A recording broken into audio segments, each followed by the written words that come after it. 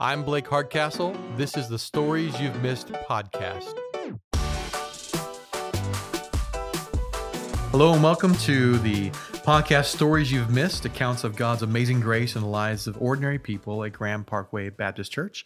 I'm joined by Dr. David Grubbs, who is a professor at Houston Baptist University, married to Katie, who also is a professor and a PhD in her own right. They have 4 wonderful kids. He is a regular Sunday Bible study teacher here at Graham Parkway, and often, almost without exception, I can't think ever a time, is wearing a Hawaiian shirt. So if you're trying to locate him, like, I think that's the guy. So welcome, David. Thank you. And David is here to talk briefly about his experience of God's grace in choosing a vocation. So you are a professor at a university, and for all us non-professors at universities, we have you can let us know if it's true or not, a sense of what is a professor's life. It's wood paneling and endless budgets and just a little bit of grading, and you work 5-6 hours a week, and all the students always do their homework on time, and all the other all of that is true. It is wicked cush. No, none of that's true. I do have an office. I'm rather proud of it. But yeah, there's no wood paneling. I don't wear a tweed coat with elbow patches. Yes. I have one, but it doesn't fit anymore. So yeah. Oh golly. And so where should we start if we're correcting that image? Yeah, if it wasn't I'm in it for the money, I'm in it for the right. I'm in it for the status or role and what I can get. Also, as a believer, you're probably in it because of the calling. Right. And so I would speak just for a few minutes about how did you navigate getting God's grace as far as a calling to this vocation? Yeah. You're right. It's not the financial privilege. I'm sure there are people at other institutions in more prestigious positions who get to be academic rock stars. That's not my experience. And a front experience of 95+%. Almost certainly. Yeah. What led me to this vocation was my own experience as a college student. I had professors who took time to mentor outside of class, but also had a disposition, a way that they carried themselves in class that made you, the student, assured that you mattered and that what the class was covering mattered. And those two things, both in and out of class, led me to see those professors as not just admirable people, but as doing something that was worth doing. And as a student, I was already disposed. I was already inclined to see the subjects that we were covering in class as being important. I've been a reader all my life. I've been interested in the particular topics that I've pursued academically all my life. But being able to see not just those subjects held up as important, but also the gift of giving those things to others.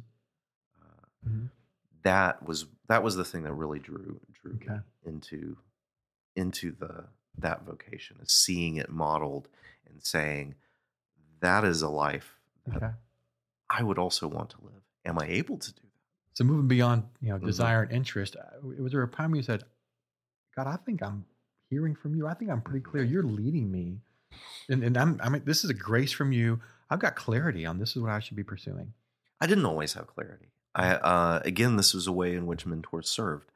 I had professors who, at particular points in time, stepped in and said, you know this material, but we believe that you also have the abilities, the gifting, the potential to do this professionally.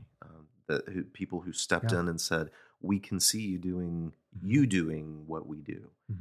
And that was not something that I'd ever imagined for myself.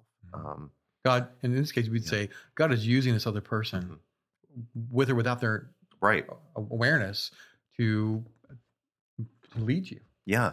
My father is a medical professional, but for most of my life, both in my family and in my church, the men who I saw were men in um, construction Hmm. or auto mechanics or house painters. Trades. Um, Yeah. those callings in which you're outside, Hmm. working in a very kind of physical and constructive way. And that was always what I thought, what I had in my mind Okay. when I was imagining what I would be when I grow up. But going to college and seeing this other thing out there, uh, it's one of the functions that mentors can serve, that you can serve as a mentor, is to dream, to imagine for someone who hasn't been able to imagine that for themselves, Mhm. and to impart that, to see in them potential that they don't realize they've got. Yeah. Well, let me ask it from an angle. So instead of God's grace, what lies or what things that maybe you maybe had to fight against in this Mm. pursuit? There's this thing called the imposter syndrome, where we assume I don't belong here. They're all going to find out eventually. Yeah. Everyone in academia feels that. But I imagine that's probably the case in many vocations. Hmm. Uh, the more you learn about something, the more you realize that there is left to learn. Um, and the way I like to say, the illustration I like to give is, when you are, I don't know, in grade school, you learn the names of the 50 states, and then you learn the capitals, Hmm. and you think, I understand America. Right. And then you move to a new state, and you suddenly realize that there's so much more Yeah. to what that place is than I know the name and I know the capital. Yeah. Um, so that's what it is in every avenue of life. That's what it's like in academia. Hmm. So, just very briefly, the main thing that I learned in pursuing graduate and postgraduate education is the degree to which there are depths that I've just never plumbed. Hmm. Um, but being able to get past that and to say, and yet there's still much that I've learned, and there is still much that I can give. Hmm. Um, you're always fighting against that sense of your limitations, Yeah. balanced with, but what have I been entrusted with? Mhm. What have I earned, that I also can? For a brother or sister in Christ who's maybe exploring or thinking about Mhm. or struggling with, what am I going to do? And it could be someone in their teens or 20s or someone in their 40s or 50s. What am I going to do with my life? Yeah. And what would you give them as far as here's what God has done or said to me? Mm. Things that I've learned, touching back to a point that I made earlier, I never imagined as a child, as a teenager, as a graduate from high school, I did not imagine the life that I have. Mm.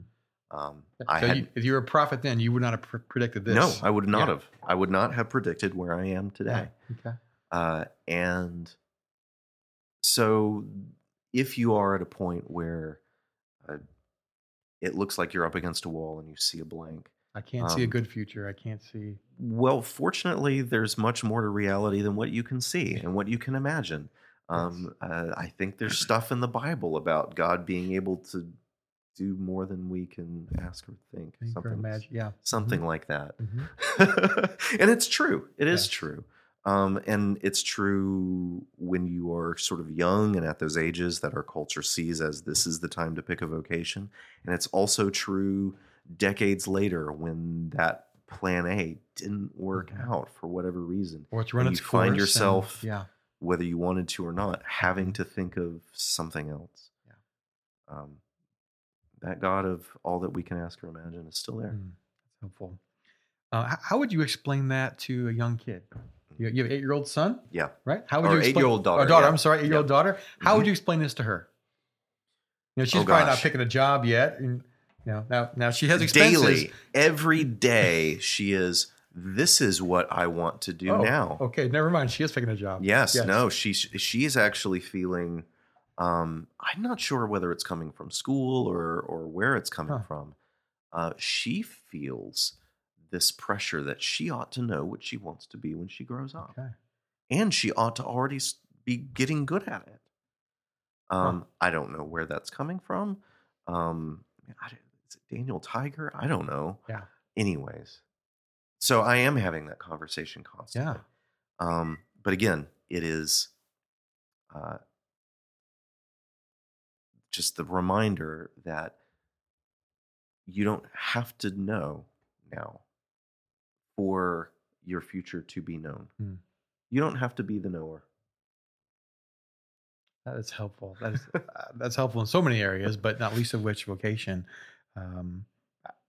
For a child of God, he's not just obligated. He delights in protecting, providing, caring for us, and that's a helpful reminder that I don't have to know. I don't have to take a little bit of data I have now and extrapolate what's going to happen. I can trust him and experience it along the way. Yep. Great. Any last things you'd want to say to our listeners or in this regard? A lot of you have probably learned that you ended up doing something that you didn't study in school. Mm-hmm. That's an experience of many of my students. Would have been my experience. I changed majors like 3 times. And that's pretty common, of going on to a vocation that isn't necessarily what you studied. Mm-hmm. And you think all of that time and all of that money, because it's expensive, I wasted all of it. You could think of it that way. Or you could recognize that you are more than your vocation, and God has more for you in your life than your job. And you never know when what you've put time and energy into learning, skills that you honed, you never know when that is the skill, that is the knowledge that God is going to be using to build his kingdom through you. Mm-hmm.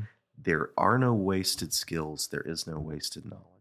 That is absolutely true. And doesn't hurt that, listen, this is the story of the humanities, right? Yes. Well, thank you so much for being with me today and sharing that. I'm receiving that as a great reminder. Okay. Thank you. Thank you for tuning in to the Stories You've Missed podcast. We look forward to seeing you, letting you hear us next time.